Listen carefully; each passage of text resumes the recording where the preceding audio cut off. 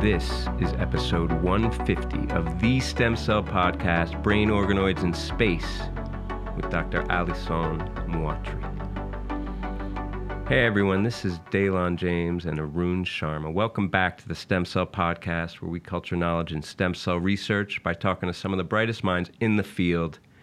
We hope that you enjoyed last week's mini episode at the ISSCR, where we talked to some research trainees about the most exciting research that they saw at the 2019 annual meeting, and spoke to some senior researchers about their science, including the one and only Sir John Gurdon, Nobel laureate. If you haven't listened to that episode yet, go back and check it out, please, because we're going to be bringing you another episode, a second in the three-part series next week.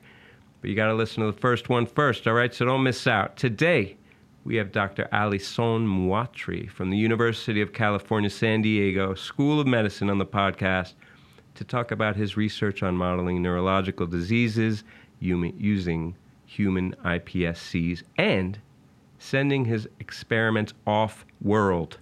We've also got our usual roundup of recent highlights in stem cell news coming up. But first, if you use organoids, and you might, seems like everybody and their mom is starting to use them these days, have a look at the STEMdiff Cerebral Organoid Differentiation Kit by Stem Cell Technologies to take your own mini brains to the next research frontier. This 3D culture kit reliably mimics early brain development so you can focus on your next questions instead of on troubleshooting. The possibilities are endless, and the future begins now. Learn more at www.stemcell.com/cerebral organoids. Yeah, everybody and their mom working on the organoids. Mama, what you getting out of them organoids? Probably not a lot, but we can talk about that this weekend.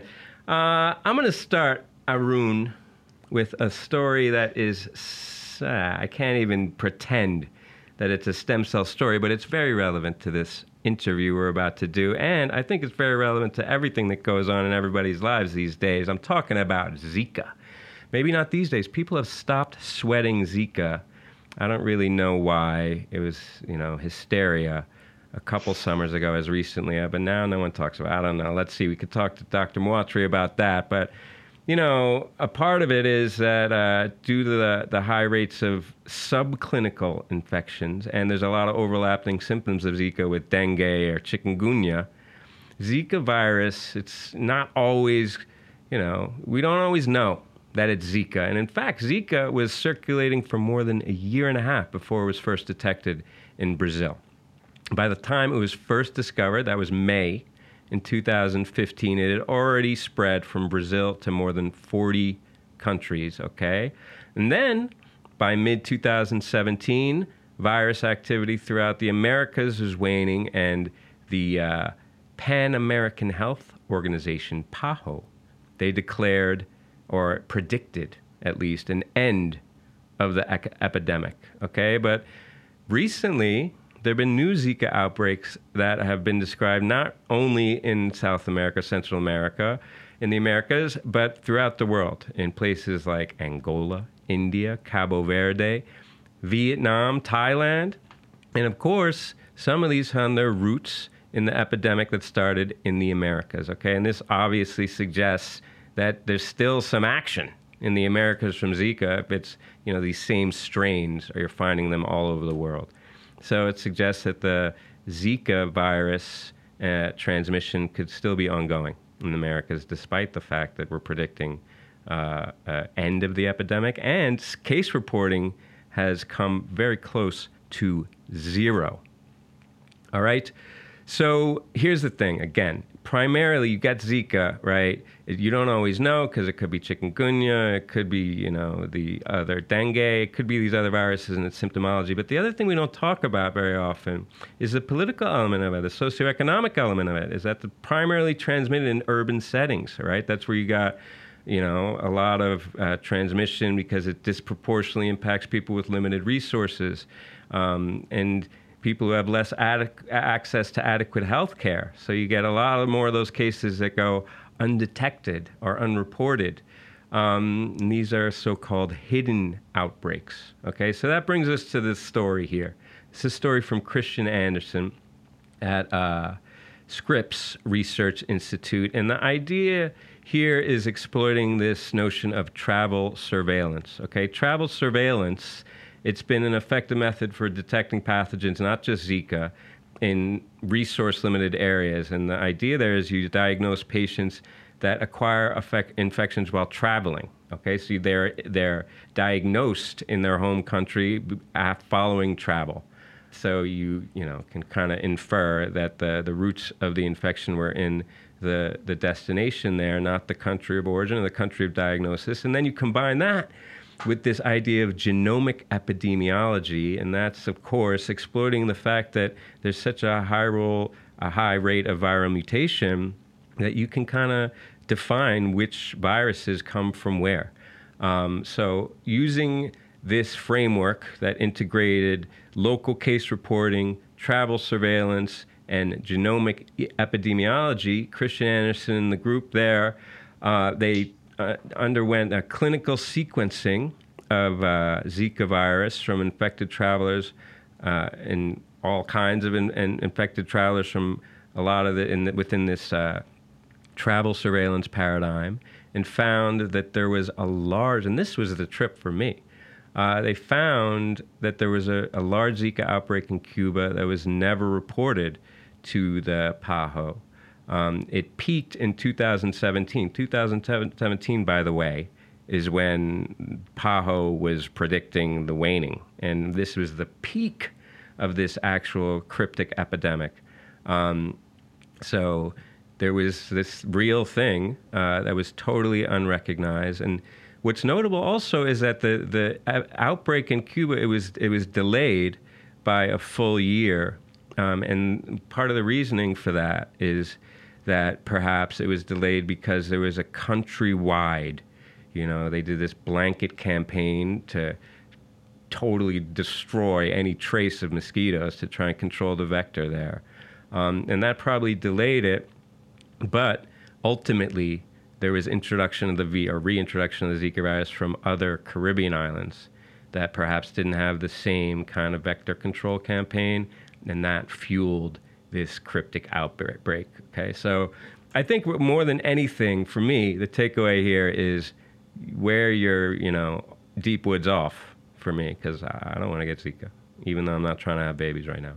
But other than that, I think it's the idea of this, is the notion of using this travel surveillance and the genomic epidemiology, which are things that are accessible, at least in the developed world, in order to get a handle on emerging infections and reconstructing the transmission dynamics of these outbreaks that occur in lesser served areas where the local reporting is either absent or insufficient. So it's an opportunity to get a handle on outbreaks that occur in that context, and maybe get a beat on them and get a lead on them and put them to bed, Arun. So my friend, I think that, I don't know how you feel about Zika. I'm still a little bit afraid. So it's good to see that somebody's still got their eye on it. Yeah, no, I mean, it's definitely something that's still pretty relevant these days. And, I wonder if this same idea could be used for Ebola, for example, right? Like Ebola is another virus that has a lot of, has a global impact. There's a huge outbreak that happened, 3 or 4 years ago, right? And it makes me wonder if we're missing some hidden Ebola outbreaks as well. Although I guess Ebola is a little bit more in your face than Zika is, right? Yeah. You're going to find out pretty quickly if you have Ebola or not. So yeah, it's in your face, but there is also the same notion, like you're alluding to, that like you have these outbreaks and then they're dealt with and suppressed, and then everyone's like, okay, we're through it, but then there's another outbreak, right? So we kind of got to track the kind of vertically track where are these things coming from, where are the reservoirs, and I think maybe this is one handle toward that end. So let's see. I don't know. I'd love to talk to Dr. Muotri what he thinks about this idea and just Zika in general. I wonder if he's moved on from Zika, but I have a feeling not. So let's talk to him about it when he gets on. Yeah, I mean, the world definitely hasn't moved on. It's still prevalent. It's still there. So, it's not going anywhere. So shifting gears a little bit, we're going to focus on the ketogenic diet, which is actually something that these days, a lot of people are starting to give it a shot, this idea where you have a high fat diet, a low protein, low carb diet. And, some people swear by it. Some people believe that it really helps you in terms of your intestinal issues and your general well-being and so on. I haven't tried it. Maybe you have, Dalen. I don't know. But I'm in very good shape, Arun. I don't need to do anything about my diet. I don't know about you. Fair enough, man. Man, I see you on my Skype screen. You're a beautiful looking man, I must say. But anyways, moving on from there. The ketone body signaling mediates intestinal stem cell homeostasis and adaptation to diet. That's the name of the paper. It's a paper that recently came out in Cell, and it's from the group of Omer Yilmaz at MIT. And it's looking at the role of ketone bodies in intestinal stem cell renewal. And so a lot of us have heard about these LGR5 intestinal stem cells, which reside in this crypt, this intestinal stem cell niche in your gut, right? And it's thought that the proliferation, the function, the control of these stem cells is dependent on signaling pathways like Wnt, Notch, BMP, these pathways that are all super important when it comes to stem cell specification, stem cell function. And there's also extrinsic cues, right, from the environment that are thought to dynamically remodel the intestinal composition through the function of these intestinal stem cells. And so we've made some progress in deciphering how different transcription factors and interactions with the stem cell niche can exert control on LGR5 positive stem cell identity. But we don't have as much information on the role of metabolites and the metabolism in this process, right? So in addition to your, ketogenic diets, we've got fasting-based approaches like intermittent fasting, which is like you eat for 8 hours and you fast for 16 hours. And the thought is that your body can break down some of the residual fats and have a pretty similar metabolic state to what you might have in the ketogenic diet, for example. And there are some studies that show low-calorie metabolic states can control stem cell number and function in calorically restricted dietary regimens, just like the intermittent fasting regimen. And it's thought that you might activate fatty acid oxidation metabolism to influence intestinal stem cell function and maybe even enhance enhance stemness in a way. But again, like I mentioned, not too much is known about how the metabolites, the specific metabolites like these ketone bodies, actually function in this process. So here, the authors interrogated how levels of the ketone body beta hydroxybutyrate, or beta OHB, in these LGR5 intestinal stem cells actually govern the diet-responsive metabolite signaling axis that modulates the Notch signaling program. And of course, like I mentioned, Notch signaling is super important in maintaining the intestinal stem cell population as it is.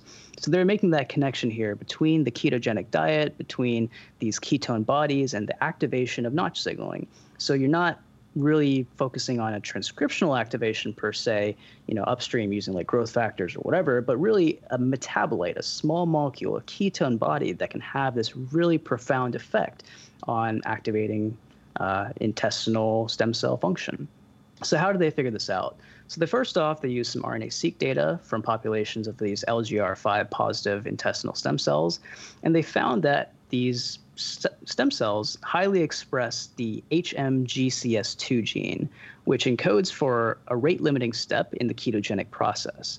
It's a metabolic enzyme with a pretty strong expression, specifically in these LGR5 positive cells, and they also confirm some of this data using single-cell expression analysis as well. So they confirmed that this HMGCS2 gene has an essential role in maintaining the intestinal stem cell numbers and also maintaining the differentiation stemness balance of the whole intestinal crypt. And the gene is important for repairing these intestinal stem cells and also IC-mediated repair in vivo after injury. So the next thing they did was kind of take a deep dive into it, and I kind of gave away the answer to see what is this gene actually doing in regulating this process. And so they found that when they subjected mice to a high-fat diet, a ketogenic diet, for example, there's a breakdown of fats into these ketone bodies. And these ketone bodies are actually the ones that are responsible for activating the Notch signaling pathway. So not only that, but when you flip the switch and you do the opposite thing and you give these mice a high carb diet, this ability to activate the intestinal stem cell population is actually reduced. And so you have kind of the opposite effect. And the last thing they actually wanted to consider, and I'm not sure if they actually dove into this too deep, is, so we're saying that ketone body activating, the intestinal stem cells may be good for, for the gut and for the intestine, but is too much of a good thing a bad thing? What happens if you overactivate these stem cell populations? Is that something that might give rise to like a cancer phenotype? I don't know. So I think that's something that they want to investigate. But in general, it's saying that, hey, maybe these ketone diets, these ketogenic diets are good. Maybe there's something to it. Maybe there's something to renewing your adult stem cell populations in your gut, and maybe it's something we should look into. This is such a trip, man, because who's been telling me about this stupid keto diet forever is my mother-in-law. And the reason why I'm upset is because I always want to be able to be like, oh, man, you and your pseudoscience or blah, blah, blah. But time and again, her intuition on all these diet crazes has a basis in reality. And this is another case. Although I will ask, just because I don't know, what is the relevance? Like, having my intestinal stem cells like be cycling more or less, how does that relate to how I look in a bathing suit? I mean, how like my whatever, like what does that mean? Do you know? What does that mean for like my gut health, as my mother-in-law loves to call it? I don't know, man. I think there's this whole idea of the, gut microbiome is super important for all sorts of things these days, right? So maybe this has a role in that as well, right?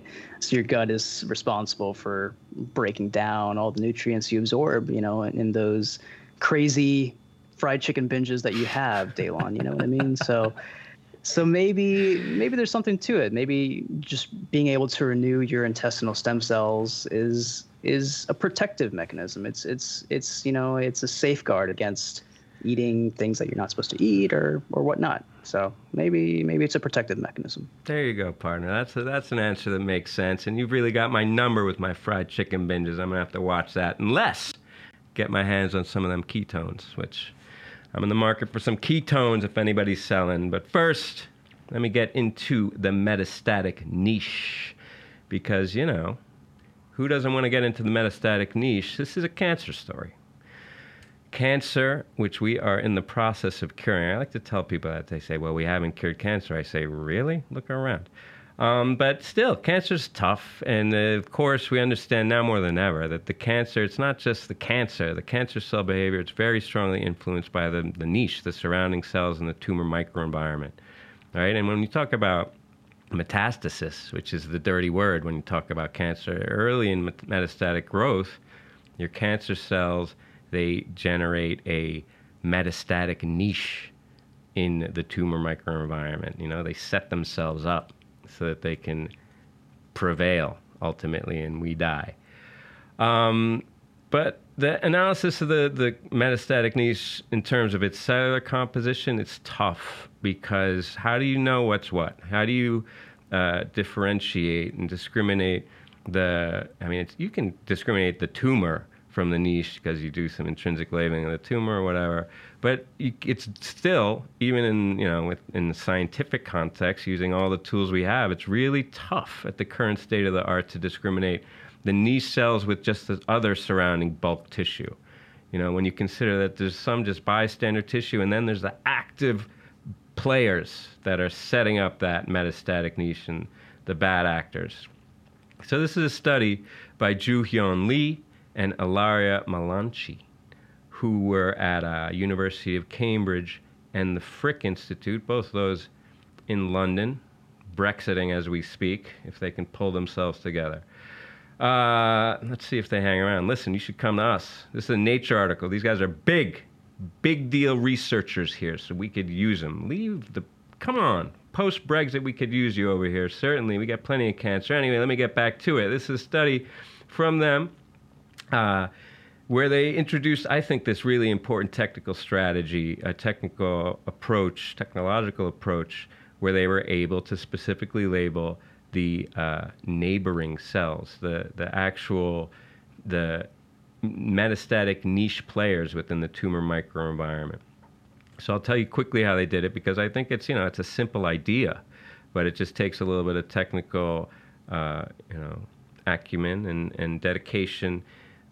Very simply, they created a system where they use 2 fluorescent proteins. They're generic GFP, let's call it, and then they have an alternate fluorescent protein, the red one, M-cherry. But this M-cherry is engineered to contain a modified lipid-permeable transactivator of transcription peptide.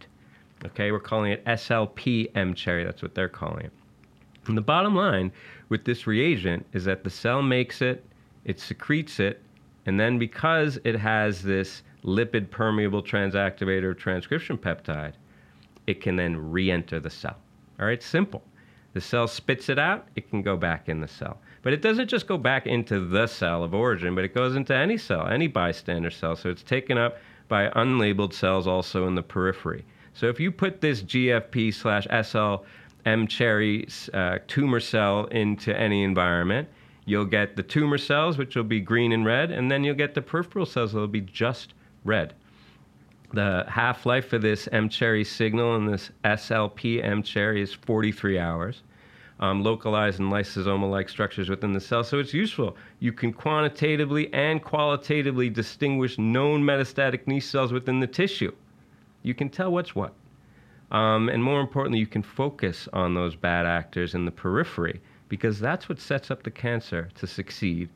They prove the principle here using metastatic cancer cells that then they introduce into the lung, and they showed that the lung parenchyma within the lung, so these are non-tumor cells, they ultimately exhibit stem cell. They take up the label. That's how they identify them first. And then when they look at them, they show that those cells exhibit stem cell-like features. They express lung progenitor markers, multilineage differentiation potential they have, and self-renewal activity. So this is attributes that aren't typical of the lung parenchyma.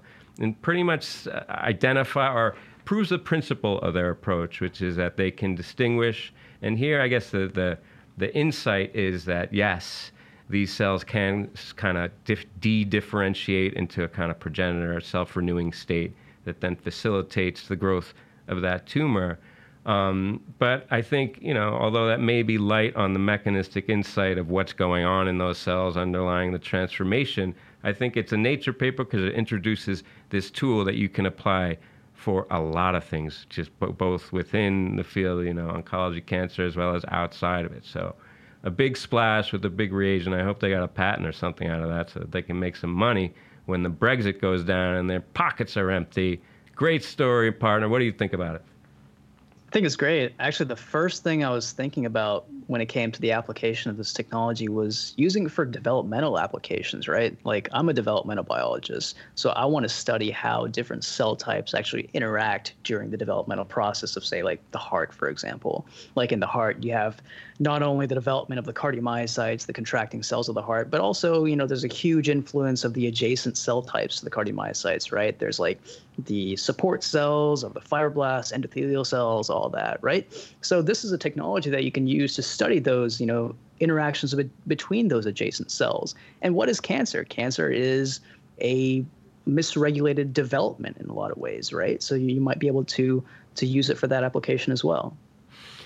Yes, Arun. I was thinking the same thing. And more than that, even in development, things are moving so fast, and the cells are intercalating and extending, and there's all this stuff going on. With a reagent like this, you can envision that you can kind of see the tracks of a cell during its migratory process. It's moving along the midline, let's say, during primordial germ cell migration to try and colonize the gonad, leaving little traces, leaving little M-cherry footprints in its wake, and you can chart the path of those PGCs. How awesome is that? It's like taking a little treasure map into the developing embryo. I can't You know, you said that, and I just thought of a million things that we might use this tool for. So won't be long. It won't be me, probably, but we're going to be reading about it very soon. What's next, Arun? Next up, we got Organ on E-chip. Not Organ on A-chip, Organ on E-chip. Careful distinction. 3-dimensional self-rolled biosensor array for electrical interrogations of human electrogenic spheroids. Also kind of got a cardiac element to it. So it's a Science Advances research article, and it's a applied sciences and engineering intersected with stem cell biology. And it's coming from the group of Zahi Cohen-Carney at Carnegie Mellon in Pittsburgh. So the general idea is, everybody's talking about 3-dimensional organoids. Our guest today is Dr. Alysson Muotri, and he's going to be talking about his work in studying brain development and neurodevelopment using 3-dimensional brain organoids. But the hope is that we can really use some new technologies to better interrogate 3D development, 3D brain organoid or whatever organoid development in real time. And this is kind of what this particular paper was getting at. So we've been able to grow cells in 2D for forever, right? I mean, 2D cell culture has been around for decades. Everybody's been doing it. But the 2D cell culture environment and 3D tissue environments that you find in the native body are different. They're different quantitatively, for example, in the dimensions. Yeah, you have 2 dimensions versus 3 dimensions, but also qualitatively, right? You have a variety of different cellular behaviors that are different: proliferation, extracellular matrix interactions, migration, and one other important characteristic, electrophysiological properties, EPhys. This was kind of the focus of this particular paper. So cell electrophysiology is pretty prevalent, and it's a paradigm that's used to study cell-cell communication in a wide range of cells. We have my favorite cells, the cardiomyocytes, which are, of course, electrophysiologically active. We've got neurons. We've got a bunch of other cell types, which, I don't think they're as exciting, but I guess, some people out there might think they're kind of cool. But, you have your electrophysiologically active cells. You have non-electrophysiologically active cells like immune cells, hepatocytes. And, everybody's kind of shifting their favorite cell type towards a 3D organoid-based approach. And if you're using electrophysiologically active cells, you have certain techniques that are really kind of your bread and butter that you're using for everyday use in your toolbox, right? You have patch clamp, you have voltage and calcium-sensitive dyes, you have multi-electrode arrays, all these different technologies, right? The problem, though, is when you try to apply some of these technologies to 3-dimensional architectures, 3-dimensional topologies, right? So that's something that hasn't really been well investigated in the spheroid-based tissue field, right? 3D organoid field. In particular, you have your calcium-sensitive dyes, you have your ion-sensitive dyes, and they might actually be toxic to your cells. And we want to examine in a 3-dimensional context how this might happen.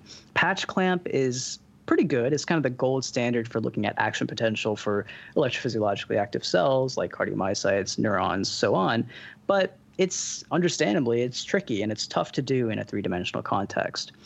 So recently, there's been some work in 3D bioelectrical interfaces. So, for example, some folks developed a porous conductive polymer, which was able to act as a transistor channel and also as a scaffold in which you could grow 3D organoids. And what these folks at Carnegie Mellon were able to do was to develop an organ on an electronic chip, or an organ on E-chip, as a 3D self-rolled biosensor array, a 3D SRBA, for direct electrophysiological measurement of cardiac spheroids, which enables the study of cell-cell communications in a 3D context, like in an organoid system. So what they did was develop a metal polymer support system, which was basically used as a way to wrap around a functional organoid, a functional 3-dimensional contracting cardiac organoid. And it's able to kind of self-assemble in a way, too. So this 3D self-rolling biosensor array was a tool that they could use to record electrophysiological signals of native 3-dimensional architecture. They were able to use it for looking at action potentials. They would use it for a variety of different applications. They were able to fabricate some MEAs on this platform, and it's flexible, so it can fold around your organoid of interest. So I think it's powerful. It's able to show that when you're studying, say, development in a dish using an organoid system, a three-dimensional organoid system, you can do it kind of non-invasively. You can just wrap this material around the organoid, and over the course of the development of the organoid, you can record action potential, you can record contractility, you can record a bunch of different electrophysiological parameters. And the other really important thing is that this material did not change the viability of the organoid, which is super important. You don't want to disturb the native architecture of the structure. So I think it's powerful. It's an intersection of material science with 3D organoids in stem cell biology, and I think it's something that a lot of people are interested in. There's a couple of other papers that I saw that were along these same lines, not in the cardiac space, but in the neuro space. So anytime you can examine in real time electrophysiological properties of these functionally active cells, I think it's a really, really good thing. Yeah, this is amazing. It's like you said, you're integrating the cell biology and this whole technological element.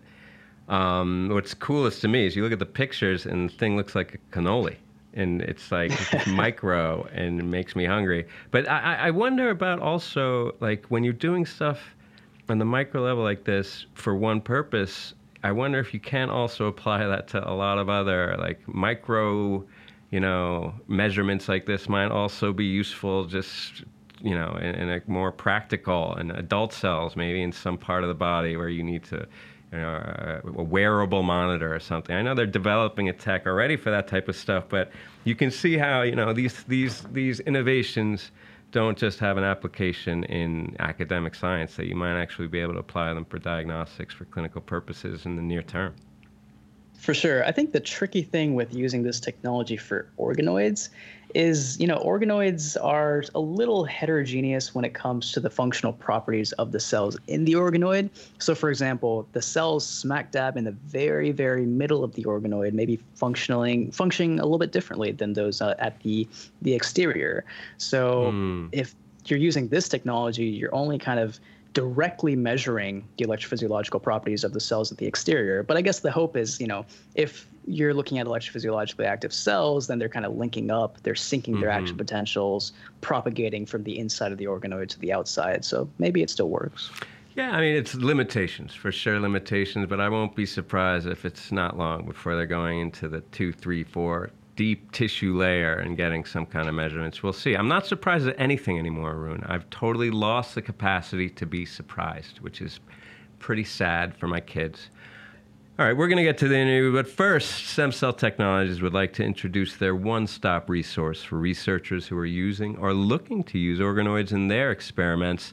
Stem Cell's Organoid Information Hub provides scientists with instructional videos, educational webinars, expert interviews, technical tips, and curated publications to help researchers set up and optimize organoids as a research model in their labs. Learn about organoid culture from the experts at Stem Cell. Visit www.stemcell.com/discover-organoids. And without further ado, we're going to talk about some organoids with our guest. All right, next up on the Stem Cell podcast for this week, we have our interview segment with Dr. Alysson Muotri, who is a returning guest to the podcast. Dr. Muotri is a professor in the departments of Pediatrics and Cellular and Molecular Medicine at the UC San Diego School of Medicine. He is also co-director of the UCSD Stem Cell Program, and his research focuses on modeling neurological diseases using human iPSCs. His lab is currently studying the brain from an evolutionary and developmental perspective, differentiating stem cells into organoids.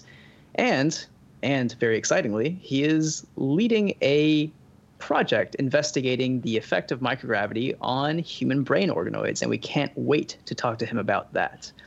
Currently, his samples, I believe, have just returned from the space station, so we'll definitely get to that in a little bit.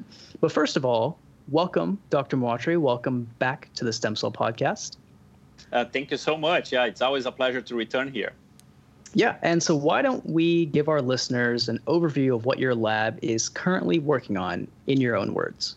Yeah, so as you mentioned, I mean, we take advantage of these two brain organoids to really recreate the human brain, at least the early stages of the human brain, with all the intrinsic limitations of the model, so we can get a little bit closer to the reality and perhaps apply that in different directions. So as you mentioned, my lab is looking at disease modeling, and we focus on early neurodevelopmental disorders such as autism, or epilepsy, but we also have other interesting aspects, for example, on the study of brain evolution, and we like to expose these brain organoids to different environments, such as microgravity. So that's more or less the three branches of the lab. Yeah, Dr. Muotri, it's great to have you on because you really are all over the place in the best way, making a high impact. But, you know, long before we got to the organoids, I think you were an early adopter of the experimental utility and value of IPS systems for disease modeling, you know, whether or not they're on Earth or in space. You know, using it to model neurodevelopmental disease. One of your first stories, big stories, was a Cell article modeling Rett syndrome. That was almost a decade ago now, which is an amazing testament to the fact that you keep getting older, my man. What are the lessons we've learned since then? Those were like the seminal disease in a dish studies. What have we learned since then? And are there other kind of older studies like that now that would benefit from another look from the kind of organoid perspective? Yeah, so that's a great point. When I look back to this 10-year landmark, my lab is like in a 10-year milestones now. It's almost unbelievable to think about it. But yeah, that cell paper was one of the early ones on really disease modeling, taking advantage of Shinya Yamanaka's technology to reprogram cells, and then learn how to make neurons and really go after the phenotypes, make sure that the phenotypes we have in a dish are real and not just variability among the experimental techniques that we have. And what is surprising to me is that one of the most dramatic phenotypes we have in that paper, which is a reduction of the number of glutamatergic synapses, now we are repeating those experiments with more sophisticated technology, using organoids, for example, and we still see the same phenotypes. So I think that's amazing that the cells can actually express this kind of neuronal phenotype in a dish. And so I just see as a really powerful tool that this can be done and can be useful to help millions of people with neurological conditions. I guess the field has matured over the years, and definitely we are more cautious on all kinds of phenotypes that we see in a dish. Most of the phenotypes are really at the molecular level. And when we talk about brain organoids, my lab and other labs, we mainly focus on alterations that we can actually see. For example, our work with the Zika virus. When you expose these brain organoids to the virus, it kills the progenitor cells, it reduces the cortical plate.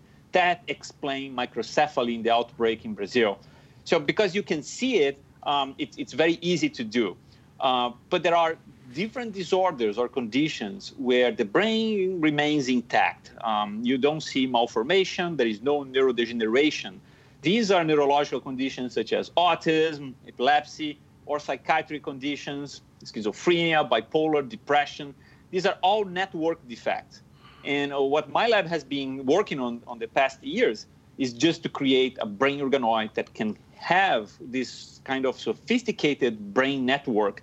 And I'm not only talking about networks between two neurons, and neurons talking to each other. No, I'm taking to a different level.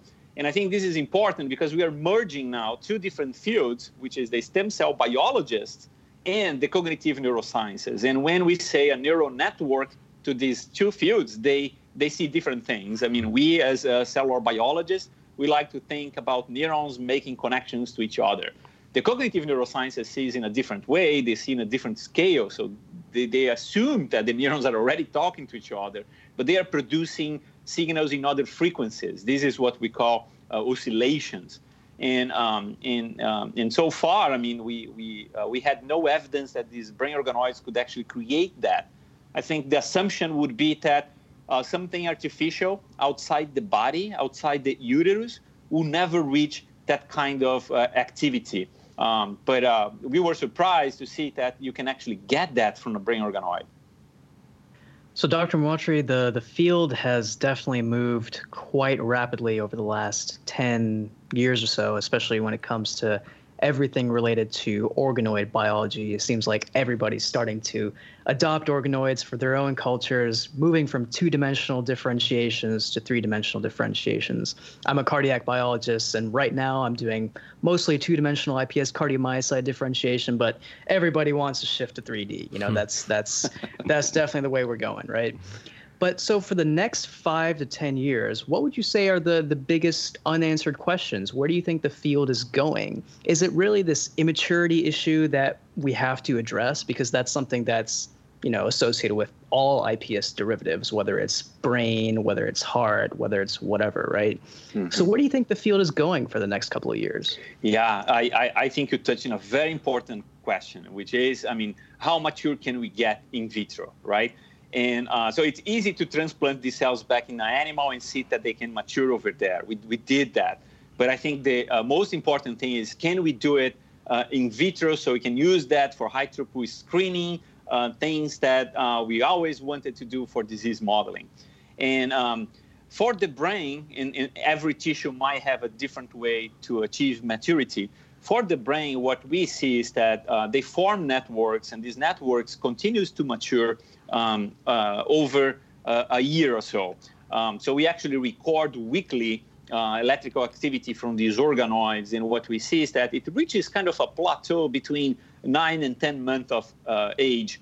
And then, I mean, you can keep them alive for several years, but the activity just stay at the same thing.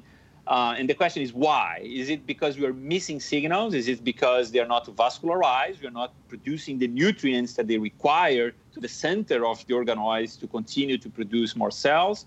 Or in the case of the brain, this is one of our hypotheses, we are missing inputs. And inputs are important for the brain to start processing information and outputting information as well. So these are the kind of things that I think we're going to see in the next 5-10 days, how to really change the protocols or stimulate the organoids so they can mature even further. And do you think, and you know, you may have a biased answer to this, and I certainly do you think everybody should be shifting their culture to three-dimensional culture, or do you think there are still advantages to doing things in 2 dimensions? I don't think it's like any other model, right? I mean, there is no model that can totally replace the other one. So we still do like 2D cultures for certain things, mostly imaging or screening that requires like a 2D surface. It's much easier to do that. It's hard to do that in 3D.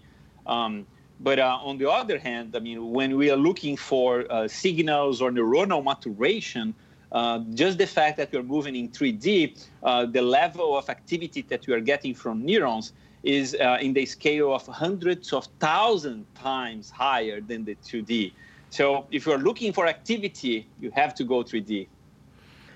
So, you know, we're kind of dancing around and alluding to this more recent story with the questions that you had. It's a big story, and we're just lucky enough to talk to you on the day that it dropped advanced online. We're going to get to that. But first, I want to, you know, go back to another one of your earlier stories that exploited the whole organoid model, and one of the early stage stories to do this, but for infectious disease. This was Zika, and you alluded to this too.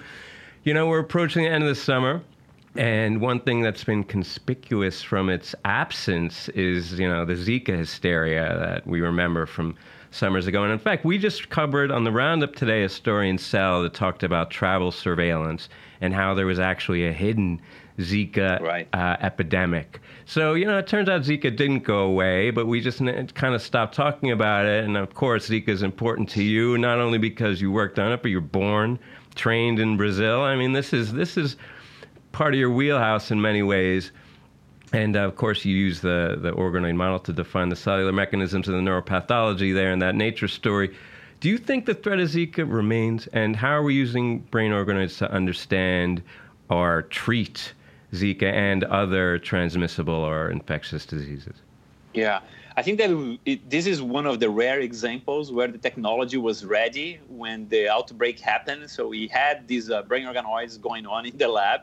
And I was very fortunate to have a former postdoc working in Brazil who was able to team up with us and provide a little bit of samples of these viruses so we can do these experiments. We initially did some mouse experiments, but mouse are very resistant. You have to use a high dose. And we don't really know, how good of a model the mouse will be for Zika. But when we tested that in the human brain organoids, and the human brain organoids have a very slow developmental process, so we could actually capture exactly what the Zika was doing during this process. That's how we learn what are the target cells, what are the consequences for the cortical layering, and so that's because of the human model. But as you alluded, and I like that paper suggesting that the Zika is still there, we are just not noticing, or countries are not reporting that much. And I think this is true for any kind of emergent viruses. They can mutate it, and they can become more aggressive over time, or depending on a different selective pressure. So in the case of Zika, I think not only were we able to show the causation, but we could use the brain organoid model to screen drugs that could stop the viral replication. And so that's how we found a drug called sofosbuvir that can block the virus inside the neural cells, or even in moms. We did these experiments in vivo as well, so you can block the vertical transmission. So if there is a new outbreak right now, we know what kind of drug to use, so at least we can save the babies. And but my point here is this was done in record time. We went from causation to find a drug that can possibly protect the babies in 2 years. So this is I don't remember seeing any other examples of a pathogen that was that fast. And I think, again, because of the technology was ready, was in our hands when the outbreak happened in Brazil. So do you think that this is a new template for, it's funny because no one ever thinks about how it's kind of transformed the infectious disease landscape, but do you think about that, about applying it broadly as a kind of provisional, kind of a standby measure so that you can move these things from diagnostics to treatments in record time? Is that something you see happening in the future, or you think Zika was maybe an exception to that? No. We have this idea. That's how we decided to do it, or to think about organoids as a probe for environments. And not only viruses or microbes. We can think about pesticides, toxins that's in the environment. So we can use these organoids just to probe if that environment is safe or not. And then we can learn what kind of consequences that environment causes for the developing brain, perhaps protect the brain against it, or mitigate the problem if we are to go to that specific place. So the idea is to create what we call a brain-safe label. So if you have a new product on market, you test it on the organoids, and you gain like a brain-safe label. So the product has at least some testing in human early development. So you don't have to wait for a problem to appear to worry about that.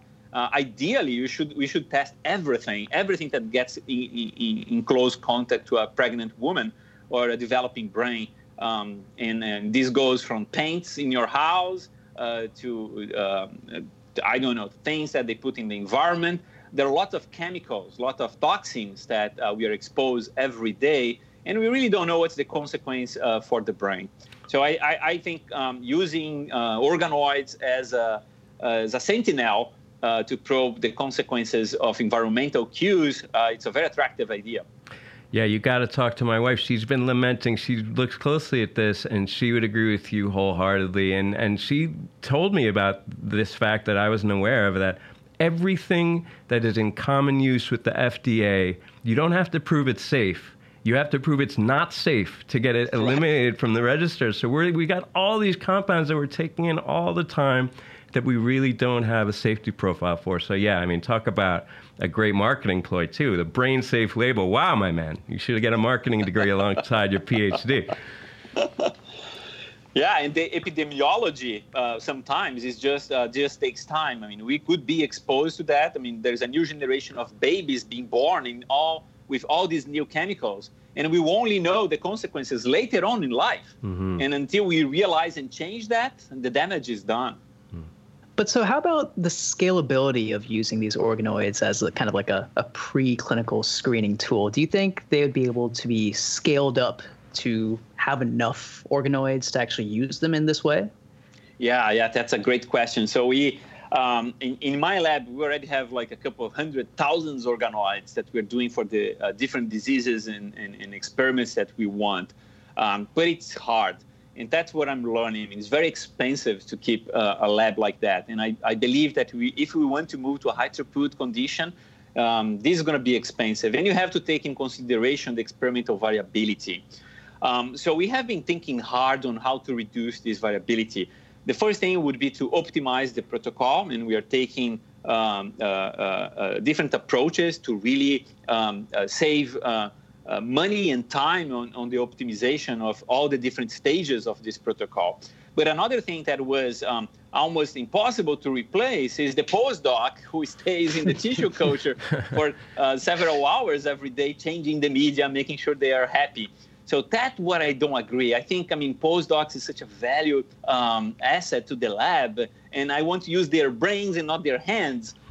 So we were thinking about an automated way to grow brain organoids, and that was one of the original motivations to have this project with Space Tango, our partners in the bioengineer side, so we could design ways to grow brain organoids that are fully automated. Kind of a plug and play. We have boxes now, and there are tubes. The organoids remains inside those tubes, and it's all the feeding and the temperature control. There are cameras inside this box that can actually monitor everything, and we just had like the proof of concept that this can be done by sending them to the space station. So we know that it is possible. Now it's just a matter of scalability. And when I look into my lab, and I see incubators, I see people working on the hoods. This is exactly the same situation that I had when I was just starting. And thinking back, this is probably a 100-year-old lab. It's the same setting. And I think science, has advanced so much, and we still use an old lab to do it. It's still the same kind of incubators. They improved, but it's an incubator. And I want to change that in a more dramatic way. So the idea is to have a wall with all these boxes, and each box has an experiment with lots of organoids, and the postdocs can just monitor it through cameras and just see if they are okay, if the temperature is correct, if the pH is right, if the organoids are growing or not. So they don't actually have to feed the organoids or keeping the organoids there. This is going to be important, especially now that we know we need time to mature these networks to get to a level that is more similar to the human brain. And I'm talking about 6-9 months old organoids. When I proposed some of those projects for my postdocs, they said, if I start now, it's going to be like 9 months for me to see the result. That's crazy. But that's it. Yeah. Well, as a current postdoc, I thank you for your consideration, Dr. Muotri. I really appreciate that. So I think that's actually a perfect transition into the space portion of the interview. You had mentioned your work with Space Tango and how they've been able to help implement your brain organoids into experiments aboard the International Space Station. And, this is something that's really exciting. And as somebody who has actually sent some iPS-derived cardiomyocytes to the International Space Station, I can't wait to talk to you about this. I'm super excited about this. So why don't we talk about the experiment itself? So what were you hoping to accomplish by sending these brain organoids to the station? Yeah, let me step back and tell you my motivation. I'm a big fan of science fiction, and I read all books and watch all movies about science fiction and humans living in space or colonizing other planets. And now it's kind of a trend among these billionaires. I mean, they all want to go to different planets and have colonies. And NASA has like a very well-defined goal to put the man on Mars. And so all of that, it's all great for humanity. I'm a big fan of this kind of work.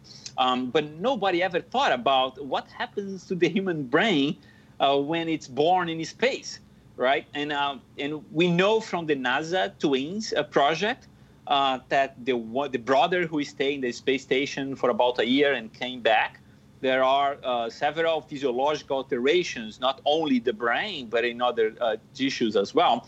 Some of these alterations go away and others remain. And the brain is one that it might make you susceptible to a kind of dementia, early dementia, or Alzheimer's, or things like that.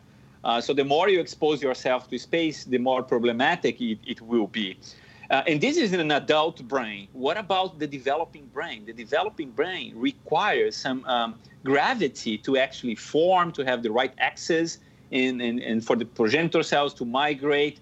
And the cortical plate also has some kind of structure that might be dependent on signals coming from the gravity. The human brain evolved on Earth, not in space.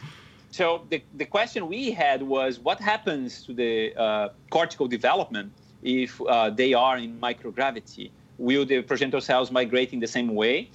And what our expectations based on previous studies is that most of the cells that are replicating when they are in the microgravity environment, they replicate faster.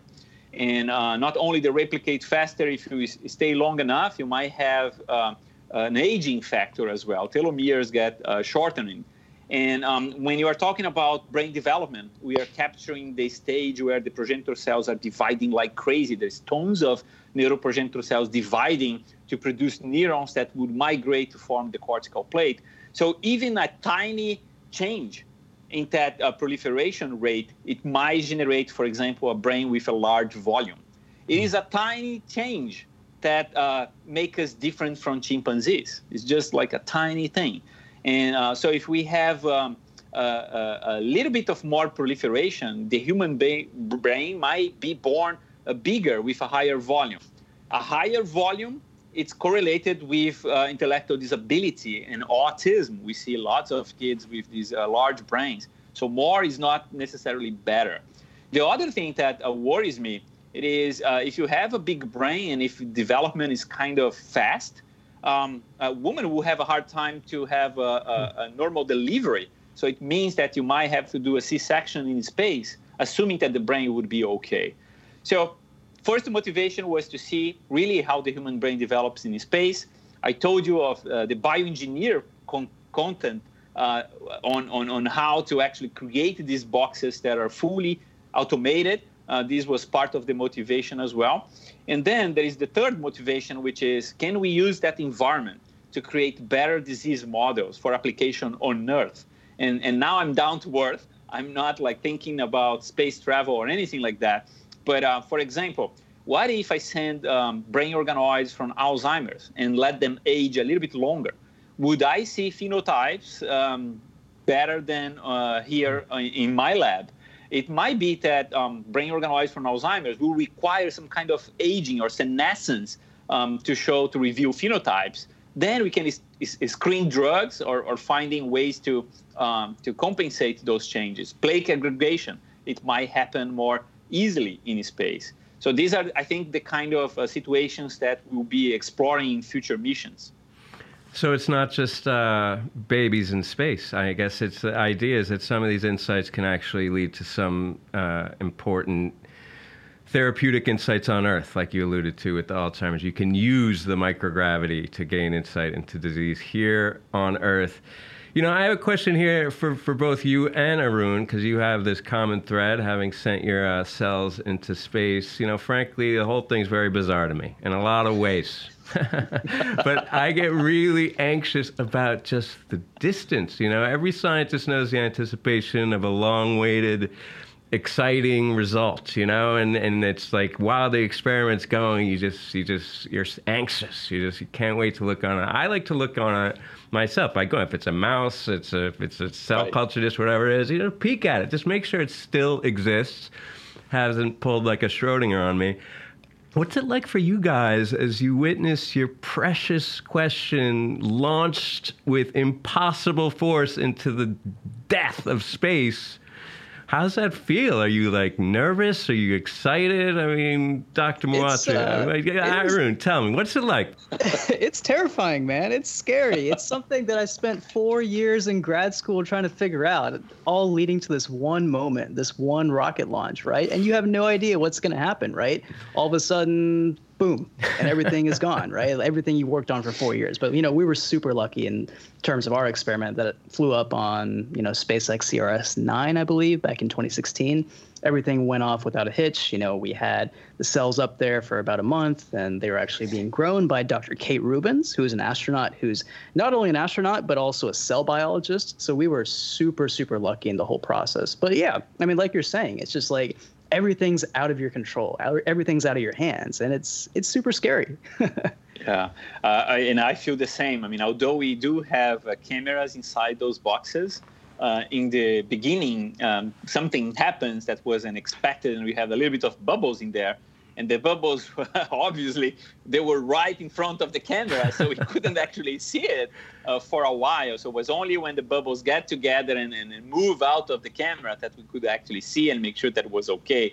We do have other sensors that were suggesting that everything was fine, nothing was broken. But it's still, seeing is believing.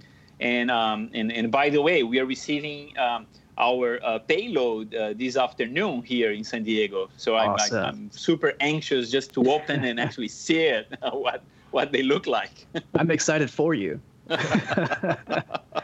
Wow. So kind of on that note, you had mentioned Space Tango, which is an implementation partner. So they've actually helped design some of the microgravity cell culture apparatuses that were actually used to grow these organoids and send them to the station. Is that right? Could you talk a little bit about working with them and, what they were able to do to kind of make your job as a biologist a little bit easier? Yeah, so these guys are amazing. I was fortunate to get to know them. And they are all very young and enthusiastic, but definitely they're engineers and not biologists. So it was a nice combination to actually make sure that we are talking to each other. They came, they visit the lab, they learn how the process goes. We test some different parts, different components of the box, making sure that both parts were happy, make sure they don't have unrealistic perspectives of what the experiments will do, and same for us. So I like it, and I think the learning process is very important, and probably you pass through the same. When you start doing these experiments, it's different than on Earth, in my lab. If you fail, you just start again. Those things has a logistic, and you have to be very precise on this logistic. At the same time, and that's why they call Tango, there's a little bit of improvisation along the way because, the lab is in space, and you cannot just, I forget to add like PBS in my reagents. Oh, here, the PBS bottle. That never happens. So there's a preparation time. And if there are problems that happens, like the bubbles we had, we have to figure out, how to remove the bubbles or mitigate the problems. And that's the part that I also enjoy. How would you solve a problem on the go, right? And this is challenge for a scientist who are used to have everything in a very comfortable lab and just perform the experiments, knowing that you can make a mistake and repeat the next day. So it was a very interesting experiment. Perhaps the most expensive experiment in my lab that I ever done, but I think it will pay off. We are expecting to learn lots of things, and this is the first mission. We have other missions planning as well. Our ultimate goal is really to create a stem cell lab in space. So that's where we are going. We want to develop this further, not only for the brain, but for other applications as well. And so I'm trying to convince here my team at UCSD to really take these to the next level and create a stem cell lab in space so we can help astronauts, but we can also help people on Earth. Yeah, I have to laugh because I can remember about 20 years ago, everyone was freaking out about doing stem cells, where everyone was trying to find a safe haven lab, a protected lab that wasn't NIH funded. If I told myself 20 years ago that, don't worry, we'll have a stem cell lab in space where you can do whatever you want, I certainly wouldn't believe myself, but we're on our way. And now, you know, as you said, you got your payload coming back to Earth. And here on Earth, you got a pretty exciting day. I mean, as we speak, there's this media frenzy about your most recent article in Cell Stem Cell describing complex brain waves emerging from human pluripotent stem cell-derived organoids, and those resemble those that you see in fetal electroencephalogram, which is amazing. Wow. So I haven't really had a look, because it's just in press, but would you mind giving us a brief summary of the work and the implications? Yeah, so we have been working on this new protocol to make cortical brain organoids that actually has the right environment so neurons can start forming connections, forming synapses, and establish networks. And to be honest, when we started, I thought that, well, we'll just gain like some activity because it's 3D. As we mentioned, we might have more connections because neurons are now connecting with more neurons, and that's all the gain that we're going to have. So the way we measured the activity was using multi-electrode arrays, where we plate the organoids on top of plates where the electrodes are printed in the bottom. And we just record all the time when there is an activity in one of the electrodes, we'll see a spike. You can not tell if it's coming from a single neuron or a cluster of neurons, but nonetheless, it's just like an overall activity.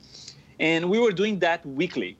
And so for the first 2 months, we will have like some random sporadic activity that was increasing over time, similar to what we had before.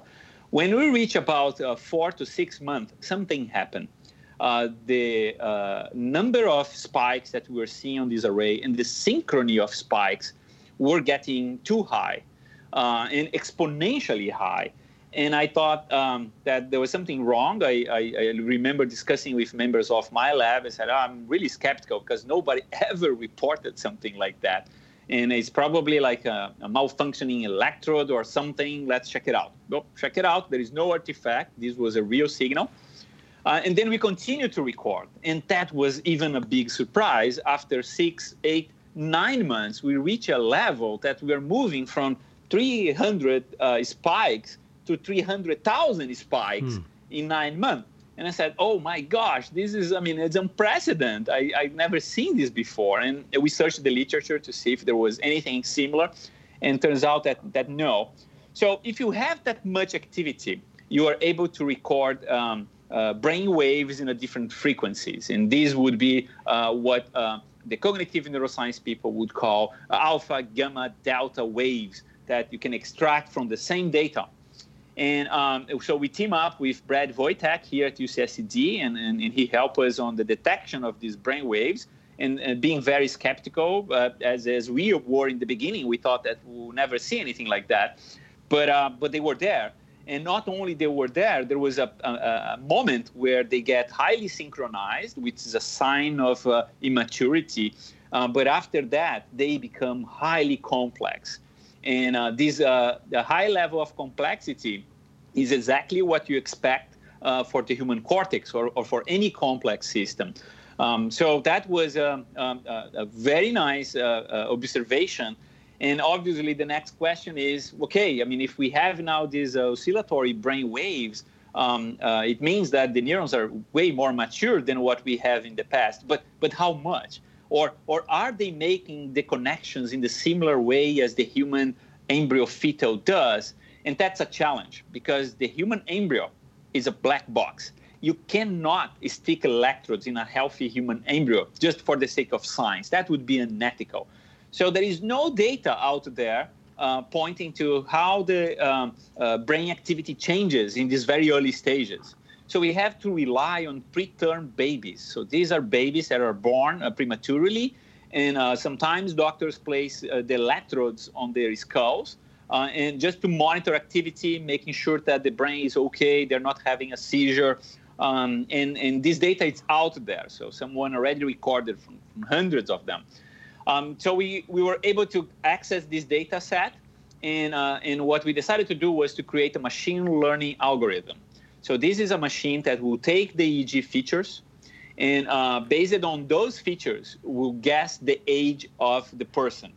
And we keep training the machine with different ages. And the machine gets so good at that, actually better than my MD's friends who cannot distinguish between 25, 26 weeks. The machine can do it precisely. It just gets like a couple of EEG features and tells the age of the subject. So once we have the machine fully trained, we start feeding the machine with the data coming from the organoids. And we are using the same features as the EEG that are comparable. There are things that we cannot compare. The EEGs are all over the place, so we are focusing on the cortex. We have a skull. We don't have a skull in the organoid. So we are removing the features that we cannot compare. So we're only comparing what's comparable. And when you do that, that's the interesting part. After 25 weeks, the machines get really confused.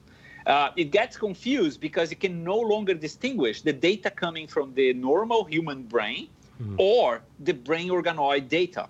And this is true not only at 25 weeks, but as they grow older, that correlation or the confusion of the machine gets better and better.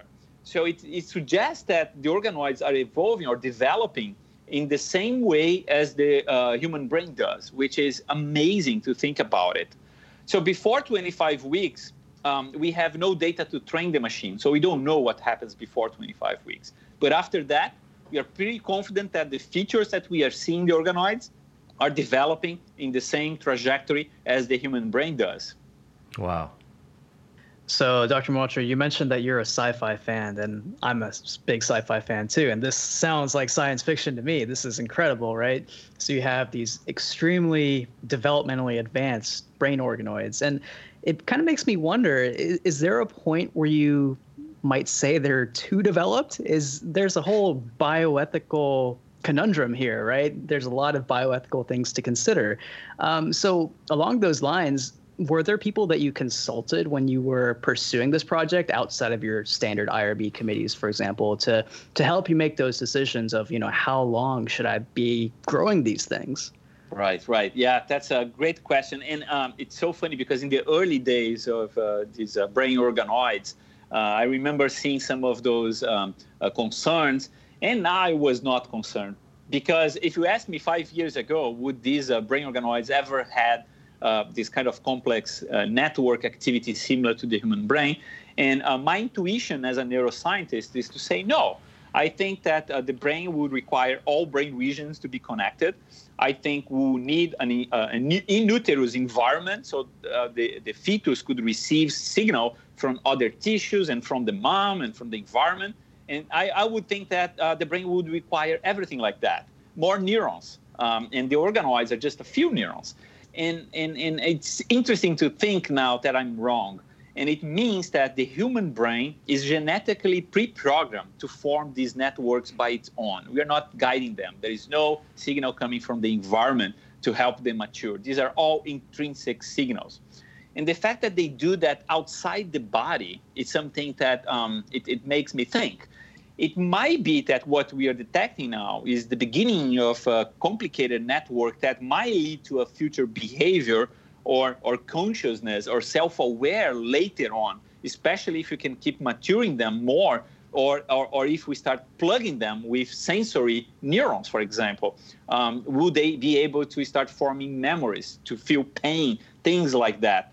So as we get closer to the human brain, these ethical questions will start to appear, and we are entering a gray zone now. And I think that's the time where we need to start talking to people, talking to ethicists. I definitely consulted with my colleagues ethicists here.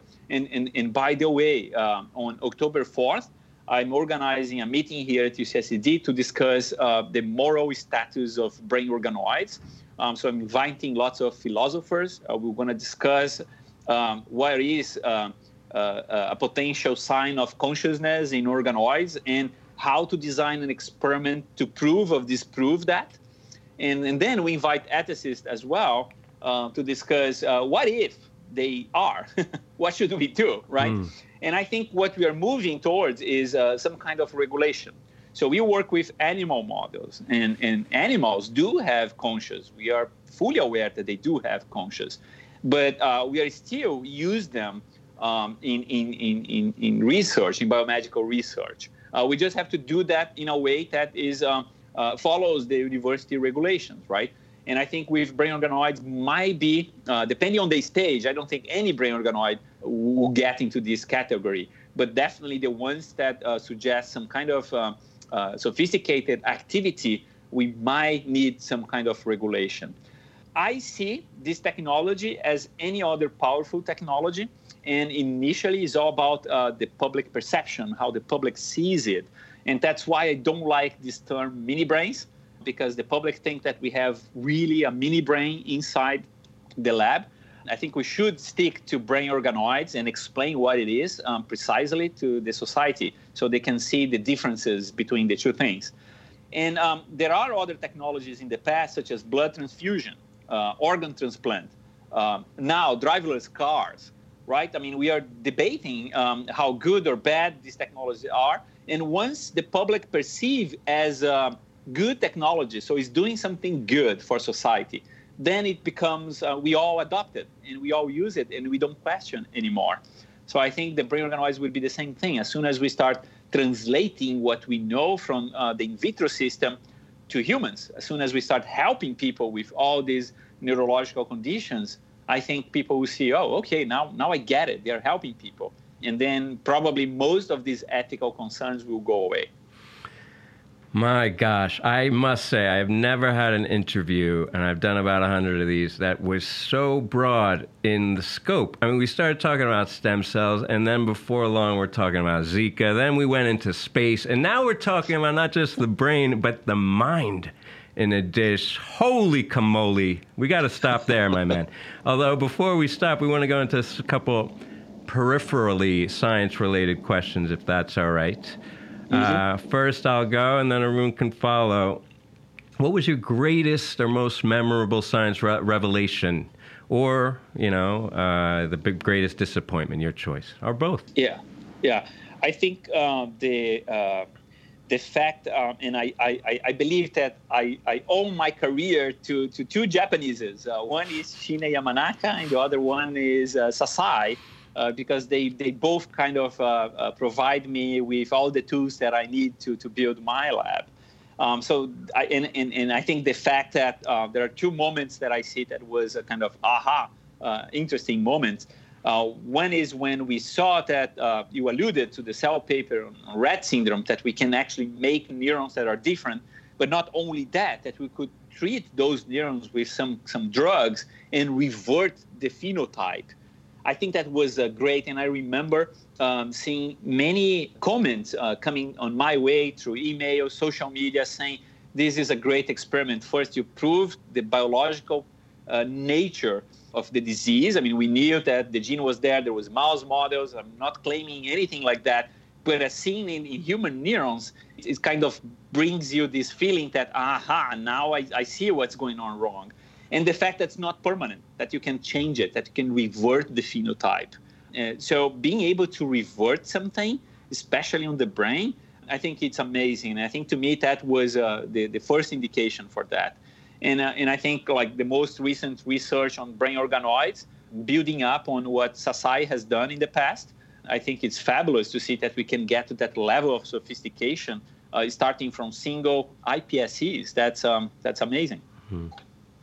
And following up on that, Dr. Muotri, and I think I might know the answer to this one, but in your opinion, the biggest thing in the stem cell field right now is what? I want to know what would you say. But to me, the biggest thing in stem cell is translatability. I think we have been working with stem cells. Yeah, because we have been working, performing experiments, knowing everything. But I want to translate that. And I'm getting more and more in touch with families who suffer from neurological conditions. And this is a tough life. I mean, it's a miracle to have a normal developing kid. So this is once you have someone with a problem in your family, it's a big hit. And they put so much hope on us. And I think it's time to deliver. I think it's time for us to lose a little bit of our academic perspective and start thinking more and more on how to translate those things. We will make mistakes, and we should be aware that we will make mistakes, but we will make calculated mistakes. It's the same thing as going to space. You can mitigate the risk by teaming up with good people, by having regulations around it, but definitely moving forward and thinking more and more on how to help people. So that's kind of my mission now. Well, I thought you were going to say organoids, but hey, translatability, that's important too, for sure. It's broader than the brain. I think we all, all systems should be thinking about that. For sure. Well, yeah, if there's anybody who's going to translate it, I feel like you've got enough buns in the oven that something's going to come out tasting right. Dr. Muotri, this has really been, like I said, a broad conversation, but so exciting what you're doing. And thanks so much on a busy day when you got things coming down to earth and you got reporters knocking down your door. Thanks for taking a moment to talk to us. We really appreciate it. My pleasure. It was great talk. That brings us to the end of this episode of the Stem Cell Podcast. Arun, I am so impressed with this interview and this conversation that we had. Particularly this one thing, I think back about early days for me, and the target, the point of reference for anything stem cell derived was you would say, okay, we made these cells out of stem cells, and then we went into aborted fetal tissue, and we found a correlate. And that's, you had to go that far back because we're talking about 9 months gestation. But here we are, where Dr. Muotri and his group, they're comparing organoids and the activity and function of these organoids to babies that are born. Preterm, fine, but they're alive and they're gonna live. So we're pushing the needle forward further and further, and I can't say enough. I say again, I've lost my capacity for surprise after talking to these people. It's amazing. We're growing organoids in space. That's crazy. Oh yeah, that too. Well, I mean, it's amazing, and we're lucky to have talked to him on a big day where he's getting a payload from space, and he's getting, a lot of attention on this media. But he's a great guy and a great conversation. I don't know. This is just, it gets better every episode. Guys, don't forget to subscribe to our newsletter at www.stemcellpodcast.com to get the show notes for this one. That includes an episode summary and links to all the interview and roundup papers. You can also reach out to us on Twitter at StemCellPodcast or via email at info@stemcellpodcast.com with feedback or to suggest guests. We'll see you next week with that mini episode, and in 2 weeks with our next big interview. It's going to be tough to beat this one. Arun, thanks for your time. Dr. Muotri, this was great. Listeners, we'll be back before you know it.